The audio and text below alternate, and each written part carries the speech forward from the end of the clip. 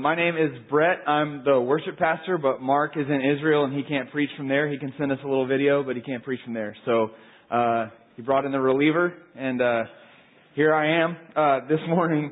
Well, the Dragon Sunday, welcome to you guys. Glad that you were able to make it this morning. I know that I don't know you and you don't really know me, but I feel like I do because Alan loves you guys.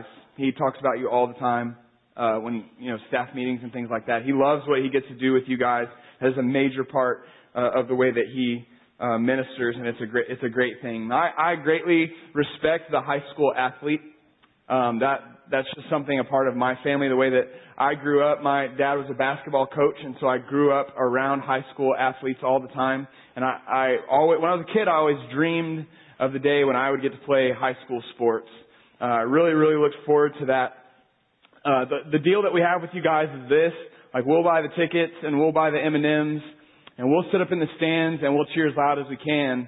But what we look forward from you guys is to see you play hard with all that you've got, with integrity and character. Somebody that my 9-year-old son could look up to. That's the deal that we have here. And I love sports.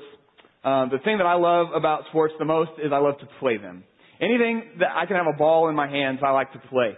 Basketball is number one for me. I grew up in a basketball family. Like I said, my dad coached high school basketball. My uncle coached high school basketball. My grandfather coached college basketball. And so basketball is my thing. But really anything where I can put a ball in my hands. Notice I said in my hands. I can't do the kicking of the ball thing. That's too much running. But anything with a ball in my hands, I love to do. That's my favorite pastime. My second favorite pastime is to watch my kids play sports. And I had a full day of that yesterday. We had 2 flag football games and 1 t-ball game. My daughter Emma, she's 6, and she hit her first home run yesterday. And so she cleared the pitcher's mound. It was awesome. So she's 6. Come on. Right. That's my second favorite pastime. My third favorite pastime is sitting on the couch and watching sports. So I like to sit there and I like to watch sports on TV. That's one of my favorite. This is the sweet spot for athletics right now, because when the weather turns a little bit cooler, which is going to happen later on, the weather turns cooler and they're playing baseball outside. That's a good time of year. You have October baseball. You have right in the middle of college football. You have the NFL is going, and we're just perpetually disappointed in the Cowboys. That's just an annual tradition of high expectations and why they're going to win the Super Bowl every year. They still might, all right? They still might. But you have the NFL, and even the NBA is starting, and basketball. This is the sweet spot. This is the time where you can watch your teams. And that's my third favorite pastime. But if I'm sitting there on the couch watching TV, if you could watch me watch my teams, like if you could sit in a chair, like my TV's here, my couch is here, if you could sit next to the TV and look at me and watch me watch my teams, you would think that guy doesn't like doing that at all. He's not having fun with what he's doing at all. That might be what you think, because I watch one of my teams, whether it's the Cowboys that I'm always disappointed in, or watching the Aggies on TV. You would watch me and say, he really doesn't like what he's doing right now. And I think many of you get that. Like, if you have your team, and it's one of those games, it's a team you bleed for, and you feel that anxiety, that nervousness well up in you. What is that anxiety about? Wrong life priorities, probably that. But besides wrong life priorities, what is the deal with that anxiety? I think that sports cause anxiety in us because we don't have control over it. Like, if you think about it, like when I'm playing sports, I'm not nervous with the ball in my hand. I don't play nervous because I know what I can do or what I'm supposed to do, what I used to be able to do. I know what to do with the ball, so I'm not nervous. I have some control over it. But when you're sitting there watching sports happen, you don't really have control over it. You don't make the play, you don't make the call. You really have very little impact on the game unless you're the fighting Texas Aggie 12th man. Am I right? I'm sorry. I'm really sorry. I won't do that again today. So sports cause anxiety in me when I don't have control over the situation. Like those of you that have ever played video games, like Madden is a football game you can play on a video game. And if you've ever played Madden, nobody wants to be the left guard. Nobody wants to be that guy in the video game. They want to be the guy with the ball, the quarterback, the receiver, the running back. That's who you want to be because you want to control the situation. And when we can't control, there can be fear. There can be anxiety. I remember growing up. It's kind of a long story, but the short version is my dad was coaching basketball at San Antonio Madison, and then he got a new job over at Hayes. And so there was actually a 2-year transition where he drove back and forth from San Antonio up to Hayes, up the highway for 2 years to try to make that transition happen so we could sell our house and move. And for one of those years, my 7th grade year of school, I rode with him. So it was a 45-minute drive, and for one school year, we drove back and forth. It was 45 minutes, and some of you are like, I do double that every single day on the way to work. But for a 7th grader, that's kind of a lot. It wasn't that big of a deal. It was difficult on days there was a late practice. It was hard when there was a school activity afterwards, and we had to spend some nights at my grandparents' house in San Marcos, and we made it work, and it was fine, and we were able to move for my 8th grade year, and it was fine. But there was one time where it kind of wasn't fine. And it was the day there was a little bit of weather. There was some ice. And so school was still happening. I don't really remember the circumstances. What I do remember is that I felt as a 7th grader that I shouldn't have to go to school since there was ice. My dad felt like since it was basketball season, we got to get up there because I got practice. I think it's kind of how that went down. So we drove up 35, icy 35. We drove up, no problems. I was late to school, but it was fine. And then after school, we had to come back home. And on the way home, on 35, I don't know if you've ever driven south towards 35. There's Retama Park over there on your right when you're going south. There's Retama Park. And just north of that, there's a bridge. And when we hit that bridge, there was a patch of ice that we hit, and we started to slide across I-35. I don't know if you've ever been in a situation like that where you have lost control in a vehicle. There's a moment of fear. There's anxiety, but it's fear. And the reason that there's fear is because you've lost control. It doesn't matter what you do. It doesn't matter what you think or what you say. You have lost control. You are at the mercy of the circumstance. And so we by God's grace, hit no one, hit nothing, and eventually we regain traction, and off we go. But it's all about control.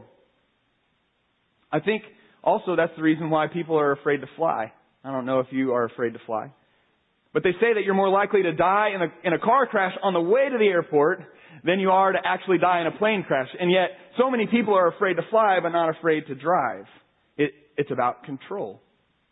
Because if I'm driving a car, I have the steering wheel, I have the brake pedal, I have the gas pedal. I can do what I need to do to drive. When you're in a plane, you're supposed to just sit back and relax. And they're doing something up there. I don't really know what. There's no steering wheel. They're just punching buttons. I don't know what's going on up there. And you're riding in a plane. And that causes anxiety. And I think it's because we don't have control. Now, I think the times that I feel the most scared or the times that I feel the most anxiety are the times when I figure out I'm not in control of anything. I can't control my situation. I can't control my circumstances. I wonder if there's anybody in the room who feels the same way. Are you the kind of person that likes to control your life? Like have all the pieces controlled and you've got it all put together. And I know that if I work harder or I manipulate this situation or manipulate that person, then I can fix whatever problem I have. And if you can't fix it, and if you can't make it better, it makes you anxious or angry or scared. Is that anybody in the room? This morning, we're going to look at a church who hadn't figured out that they weren't in control yet. So turn in your Bibles to Revelation chapter 3. The scripture will also be on the screen if you did not bring a Bible today. So Revelation chapter 3. Revelation is a book that can be mysterious and a little bit scary. But at the beginning of Revelation, Jesus has risen from the dead. He's been away for a time. He comes back and he appears to the Apostle John. And he tells the Apostle John, I want you to write some letters to some churches. There's 7 churches that I need you to address. and I'll tell you what to write. I just need you to copy down what I say. And what we're going to do this morning is just look at one of those letters. It's the letter to the church at Laodicea, which begins in verse 14.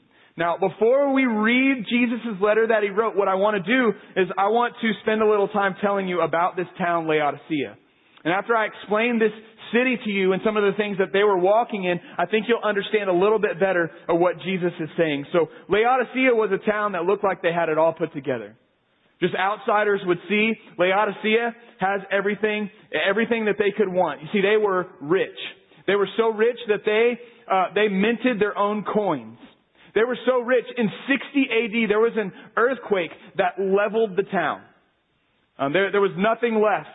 And the Roman Empire, who ruled Laodicea, wanted to come in and fix the town. But the people in Laodicea said, "We got it.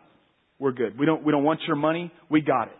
And they rebuilt their own town, and it was better than it was before. And they added some stuff like gymnasiums, and they added some more beautiful architecture. It was better than it was before the earthquake. And one of the things that made Laodicea so rich is their wool industry. So they had something that not many other people had. They had black sheep. And black sheep produce black wool. Black wool, you can produce black clothing. Nobody else had black clothing. And so they were able to sell these clothes, these rare clothes, for a high price, and their wool industry made them rich. And Laodicea was also famous. They had a big medical school, and one of the things that they specialized in was ophthalmology. So if you had some sort of eye ailment, you would go to Laodicea, and they had an eye salve that nobody else had. They were able to produce, and they would help you, and you would be able to see. But not everything was great in Laodicea. Laodicea was a town that was built for its strategic location around a crossroads. So a bunch of major roads kind of crossed in Laodicea, so they built a town there.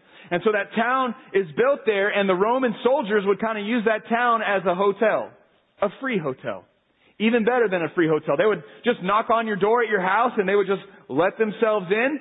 And you were obligated to just give them whatever they wanted. You had to feed them. You had to provide for them.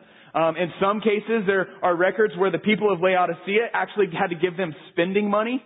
They wanted to go out and about in the evening or something. They had to give the Romans some spending money. So it was built at a crossroads, and I'm sure that the Laodiceans they resented the Romans for that. But it was built at a crossroads. It was built there not for its water source. That's usually why you build a town somewhere, is because it's got a good water source. But Laodicea didn't have great water. They had minerals and gases in their water that would, if you drank it, it would make you throw up. Don't drink the water. If you ever go to Laodicea, don't drink the water. So what they had to do is, remember, they had money, so that's not a problem. They would just bring in water through some aqueducts. They would bring in water from elsewhere to kind of take care of their water problem. See, Laodicea had money. They were rich. If they had a problem, they solved it. I'm so sorry. They solved it by throwing money at it. They would just throw money. We don't have good water. That's fine. We'll just pipe it in. If the Romans are coming into our town, we don't like it, but we have the money to provide for them. You've got an eye problem, we've got a medical school. Just go pay for what you need. See, they were very self-reliant, and being self-reliant is actually a good trait to have. That's a good trait to have. That's what we want for our kids. We want them to be self-reliant. They don't have to depend on anybody else, but they can make it happen. But the problem is when you're self-reliant, to the extent that your self-reliance and your self-sufficiency just starts to creep into your relationship with God. And then your attitude becomes, God, you stand over there, and I'll get you when I need you. And that's what we're dealing with in Revelation chapter 3. Let's read Revelation 3, starting in verse 14. We'll make some sense of it. So Jesus begins, he says, "And to the angel of the church in Laodicea write, the words of the Amen, the faithful and true witness, the beginning of God's creation." Pause there real quick so you understand what's happening. In ancient letters, they would write who the letter was from at the top. So when we write a letter, we put sincerely, or yours truly. Does anybody actually sign yours truly? Yours truly, Brett. And so if you get my letter, you start at the bottom to see who it's from, and then you go back up to the top. Their way actually makes sense. You put who it's from at the top. And so Jesus is describing himself. This is like him saying, this is from Jesus. He says the words of the Amen, the faithful and true witness. And then he says the beginning of God's creation. That doesn't mean that Jesus was the first thing God created. Jesus is the source of God's creation. That's what that means there. He's the source of God's creation. So he's introduced himself, and now here's the body of the letter. Let's look and see what it says in verse 15. Jesus tells John to write, I know your works. You are neither cold nor hot. Would that you were either cold or hot. So because you are lukewarm and neither hot nor cold, I will spit you out of my mouth. For you say, I'm rich, I've prospered, and I need nothing, not realizing that you are wretched, pitiable, poor, blind, and naked. I counsel you to buy from me gold refined by fire, so that you may be rich, and white garments, so that you may clothe yourself, and the shame of your nakedness may not be seen, and salve to anoint your eyes, so that you may see. Those whom I love, I reprove and discipline. So be zealous and repent. Behold, I stand at the door and knock. If anyone hears my voice and opens the door, I will come in to him and eat with him, and he with me. The one who conquers, I will grant him to sit with me on my throne, as I also conquered and sat down with my Father on his throne. He who has an ear, let him hear what the Spirit says to the churches. Now I think, gathered in this room here this morning, we would say all together that we don't want to just kind of get through life. That's really not what anybody envisions for themselves. What we envision for ourselves is not just getting through life, but conquering life. And that's what Jesus says, the one who conquers.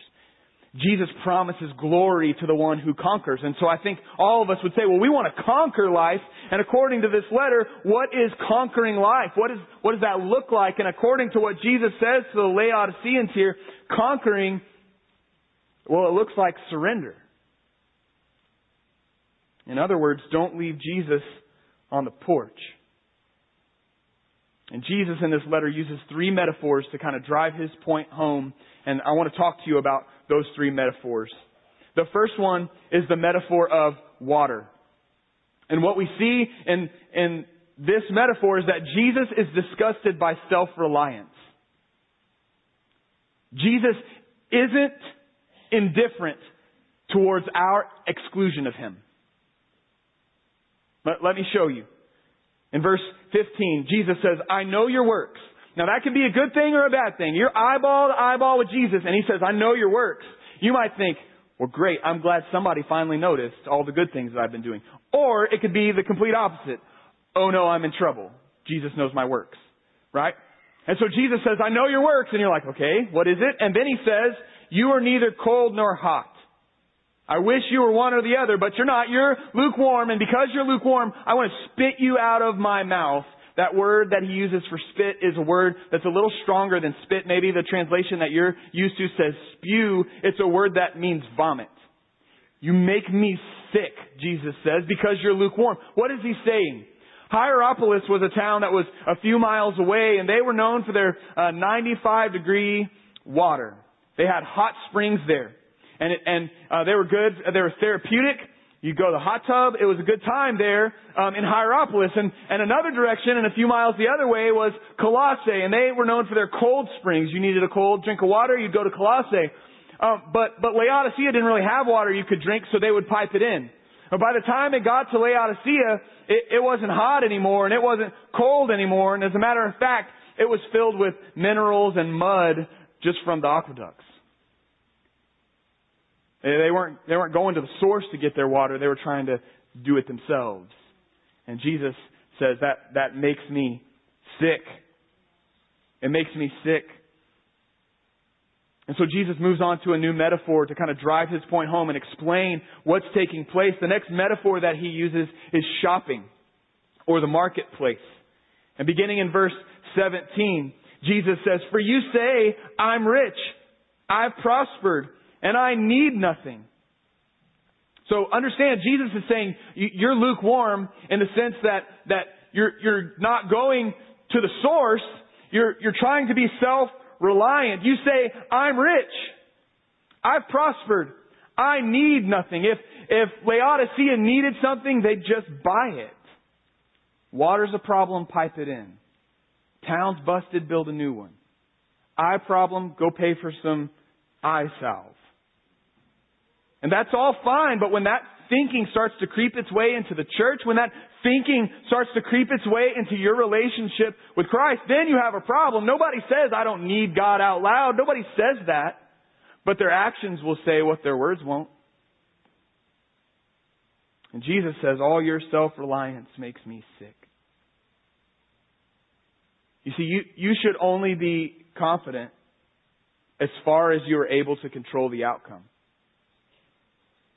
You should only be confident as far as you are able to control the outcome. And the older I get, the more I begin to realize what I actually control. It's a whole lot of nothing. I can control what I do and I can control what I think, but I can't control anybody else and I can't control the things that happen to me. I don't really control very much. When I was learning how to drive and I was going to go somewhere, my parents would tell me, well, be careful driving. And my response was always, what are you talking about? I'm a great driver.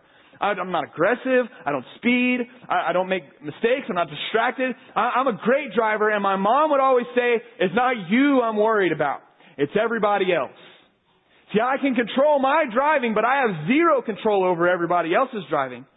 And I don't control if there's ice on the road or if there's a nail sticking out of a board in the road. I don't control that. So if I can't control my circumstances, then who does control my circumstances? The beginning of God's creation, the source. Jesus is the one who controls everything. And so if I'm living my life trying to control everything, and I'm trying to make sure everything's working out the way that I planned it, what am I doing? I'm stealing Jesus' job. I'm stealing His glory. I'm a glory thief at that point. And that's why it makes Jesus sick. Does this describe you? Are you someone that loves to just control every little part? And you're devastated when things don't go your way? Do you become angry when people just won't do what you know they should do? Are you overly frustrated when your plans fall through? Jesus says here, you live life like you're in control, like you've got it all figured out. You say, I'm rich, I don't need anything, but you don't see clearly. You don't have what you think you have. And he continues in verse 17. He says, you are wretched, pitiable, poor, blind, and naked. You are wretched and pitiable. That means extremely unhappy. But wait a minute. How can you be unhappy? You're rich. You have all the money that you could ever want. If you have a problem, you just pay for it.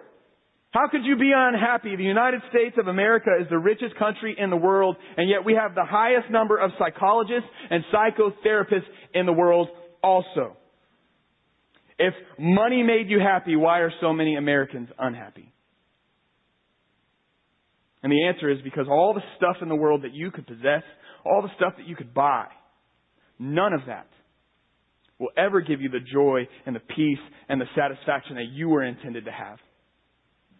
God has created a whole bunch of things, and we try to be satisfied in a whole bunch of created things, but those created things were never meant to satisfy us. Those created things were meant to point us to the one who will satisfy us. See, it's not something you buy, it's someone you know. And Jesus says you might be rich, but you aren't happy. And then he tells them, you're poor. You're not rich at all. This is extremely ironic. He says, you're poor. And they say, no, we're not. We're loaded. And Jesus says, well, you're rich in a whole bunch of things that don't matter. Now, you're like a kid walking around with Monopoly money saying, I'm rich. I have a $500 bill. And you're like, bro, that's a pink $500 bill. That's not worth the paper it's printed on. And Jesus says you're rich in things that don't matter. Elsewhere he says, store up for yourselves treasure in heaven. Because if you store up treasure on earth, all that will be destroyed. And then he not only calls them poor, he calls them blind. You can't see, he tells them. But wait, we have this medical school and this eye salve, and he says, yeah, that's fine, but I can tell that you don't see clearly. You think you have it all put together, and you think you have control. You're not seeing clearly. You're blind. And then he says, and also, you're naked. The stylish black garments that you wear can't hide the shame of your nakedness. It can't hide the shame of your sin before God. You can't hide that with your style. You think you've got it all figured out, but you're lost. You think you can control everything, but really you control nothing. You think that you can clean yourself up and make yourself presentable before God, but the reality is you can't really do that. And the fact that you can't see it, Jesus says, makes him sick. What if this is us? Like what if we're represented here by this letter? What if we have committed ourselves to a life where we've got it all figured out? Everything has its place. God has its place. And everything just kind of stays where it is. What if I'm lukewarm? What if I'm so self-reliant that Jesus wants nothing to do with me? I make him sick. What if that's the case? What if we're buying a bunch of stuff that doesn't matter? Last week, someone bought an art piece at an auction for $1.1 million. And I'm going to sound like I know what I'm talking about. I don't know anything about art. But there's this piece called Girl with Balloon. And you may have seen this floating around on social media. This piece of art auctioned for $1 million. Sold. And the gavel hits. There's a video. Let me show you what happened after that.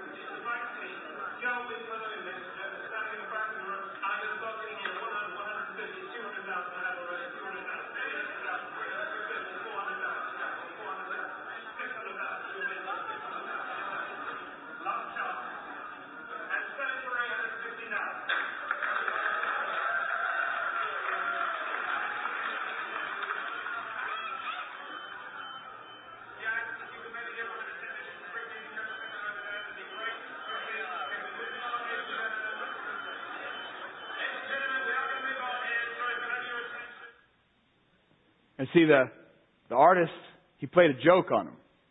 And as soon as that gavel hit, the painting was shredded. And that's kind of what Jesus is talking about here. What if you're spending all of your time and energy and effort and life on something that as soon as the gavel of life hits, you realize all you've got left is a bunch of shredded paper? Like, what if we're investing our lives into a bunch of things that are just worthless? Or what if we're pushing our kids and investing our kids into a whole bunch of things that at the end of the day is completely worthless? And then we parade around like we're somebody and we've accomplished something. How do you know if you're self-reliant? How do you know if your self-confidence has invaded your relationship with Christ? Here's a little diagnostic. What is your response when you lose the illusion of control? When things don't go your way? Is it fear? Is it anger? Is it anxiety? Because people who are self-reliant don't trust God when things don't go the way that they wanted them to. And they try to fix or manipulate the situation so it achieves their desired expectation. Or what about this? Do you ever find yourself disagreeing with the Bible? Like God says this is true, but that doesn't work for me in this situation. So what I'm going to do is ignore that and say, well, that doesn't really apply to me in this circumstance because it's too hard. So I'm going to ignore that. If you're disagreeing with the Bible, what you're doing, you're telling God, I don't need your input on this. I'm good. Or what about this? When you sense a hope that your life is about to get better, what provokes that hope? Is it more money? More ease? Or more Jesus? Or this one, how's your prayer life? You pray only at meal times or when you're asked to? And you should pray at meal times and when you're asked to, that's fine. But if those are the only times you pray, I wonder, you don't need God in those other moments? You only need Him to bless your food and need Him to know that you can pray when called upon? Are you self-reliant? I think many of us would say that in many areas of our lives, we are self-reliant. We don't invite Jesus into every single area of our life. See, we're people of boxes, right? We put things in boxes. We've got a box for our marriage, and we've got a box for our kids, and we've got a box for our hobbies, and we've got a box for our free time, and we've got a box for our job, and then there's a box for church, and then sometimes for some weird reason people separate church and Jesus, and so then we've got a box for Jesus, and we have everything in their nice, neat little boxes. But the problem is that's not how life works.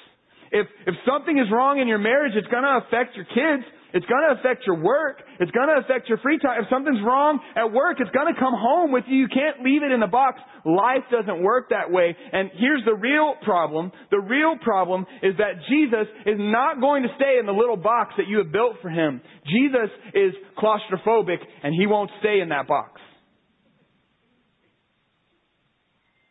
And Abraham Kuyper once said, "There is not a square inch in the whole domain of our human existence over which Christ, who is sovereign over all, does not cry, 'Mine.'"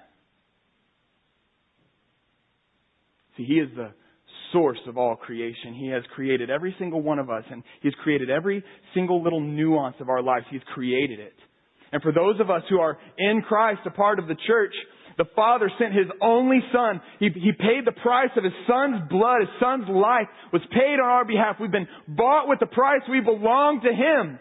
And then we want to say, but just stay in your box. That's not the way that it works.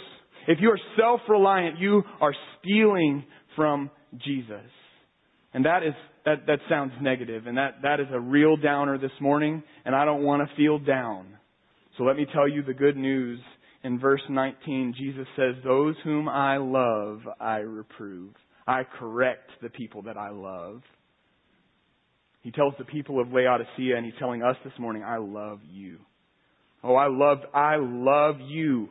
And you're not seeing correctly. You're being foolish. And I want you to see this, and I want you to change. I want you to change your mindset." And so Jesus begins the counsel in verse 18. He says, let me help you. You've been looking at things all wrong. Let me help you. Let me help you rewire your thinking. You need new goals. The goal that you have doesn't buy things that matter. You need new clothes because the clothes you're wearing doesn't hide your shame. You need new medicine because you're clearly not seeing properly. You've been shopping at the wrong place. You've been shopping at the marketplace of Laodicea, and you should have been buying from me, Jesus says. You should have been buying from me. You don't have what you need. How do you buy from Jesus? How do you buy gold from Jesus? That's the third and final metaphor. In verse 20, Jesus says, "Behold, I stand at the door and knock. If anyone hears my voice and opens the door, I will come into him and eat with him and he with me." So that's the third metaphor, knocking on the door. The Romans would knock on the door, let themselves in, and just kind of help themselves to whatever they needed. But that's not how Jesus functions. Jesus knocks on the door and waits on the porch. And sometimes we read this letter and we think that those lines are written for people who are not believers in Jesus. That Jesus stands at the door of your heart, He knocks, let Him in, let Him be your Lord and Savior. That's completely fine and that's completely true, but that's not what this letter is about. Because this letter was written to believers. This is a letter to a church. This letter was intended for His bride. And the groom stands at the door and he knocks. Will his bride let him in? Or will she leave him on the porch? Jesus says, if you let me in, I'll come in and I'll dine with you. I'll have a meal with you. In ancient Near Eastern culture, meals were a big deal. They were cultural events. Big cultural events. If you had a fight with somebody, you wanted to reconcile that relationship, you would eat together. Everyday meals were huge cultural events. What you were communicating when you ate with someone is you were sharing life with them. You were sharing your very soul and your entire life with that person. And that's why people got mad at Jesus when He ate with tax collectors and sinners. How could you eat with them? They're bad people. You shouldn't be sharing your life with them. And Jesus makes a point out of it, and He says, but the kingdom of God is for anyone that will let me in. See, a meal signifies deep communing intimacy. It took me a while, but I learned my lesson with door-to-door salesmen. I'm the kind of guy who doesn't want to buy your thing, and I don't have money for your thing. But I also don't want to be rude. And so that's kind of what salesmen are banking on. Not you. I know some of you are salesmen. Not you. Everyone else. That's what they're kind of banking on is that, like, am I bold enough to tell you no? And how pushy do I have to be to get you to say yes? So, like, I don't want to hurt your feelings. And so, several years ago, there was a salesman who knocked on our door. It wasn't too late at night, but it was late enough to where my kids were asleep, and it was an alarm company. We already had an alarm. That seems like an easy no. It wasn't, because a few minutes later, I find this guy sitting at my dining room table with his price sheet out, like showing me all the things that we could buy. And I'm just telling him that's too much money. We don't want to spend that. We don't want to do that. And so, before I know it, this man is wandering around my house, looking in the hallways to see where they could put sensors and where they could save a little bit of money. I'm like, just get out of my house. I don't want you here. I started to learn my lesson. I started to learn no thank you. I started to learn probably just don't open the door at all. And if you open the door, just kind of crack the door. Show them that you're not interested. I'm not rude, but I can be short. Often I just leave the sales guy hanging out on the porch. I don't slam the door in their face. I don't want to hurt their feelings, but I may say no thank you and close the door and leave them there. I don't know them. I don't want what they're selling. I don't want to talk to them. I don't care about their opinion. I certainly don't want them at my dinner tables. Have you left Jesus on the porch? He has knocked. As a matter of fact, Jesus is knocking now. He's in this room and He's saying, I stand at the door and knock. And He's got something to offer. It's not a new alarm system. It's not pest control. And He certainly doesn't want to know who you're voting for. He's standing at the door, knocking. And He has an offer for you. The offer that He has is not something you buy. What Jesus is offering us this morning is life. Real life. Deep and abiding joy. The satisfaction that you are meant to have. A life that is flourishing, that you can be everything that He created you to be. All that He has called you to be. A life of hope. A life of peace. A life that's free of guilt and shame. A life that ceases from striving, of trying to be good enough to please everybody else. You don't have to please everybody else because your Heavenly Father is already pleased with you. A life that ceases striving of trying to be good enough for God and I just got to be a better person. No, you don't. You have to have a relationship with Jesus. That's it. That is what He offers. This kind of life. And some of you in the room right now, you're saying, well, I've got life. I've already got it. I do this and I have this and I pay for this for my kids and look at all the things we're involved in and look how good my life is. And Jesus responds to you with a letter to the church of Laodicea and He says, you're missing it. You don't see it. Let me help you. You don't see it. Let me help you. Others of you in the room this morning, you're saying, I had that life and I want it back.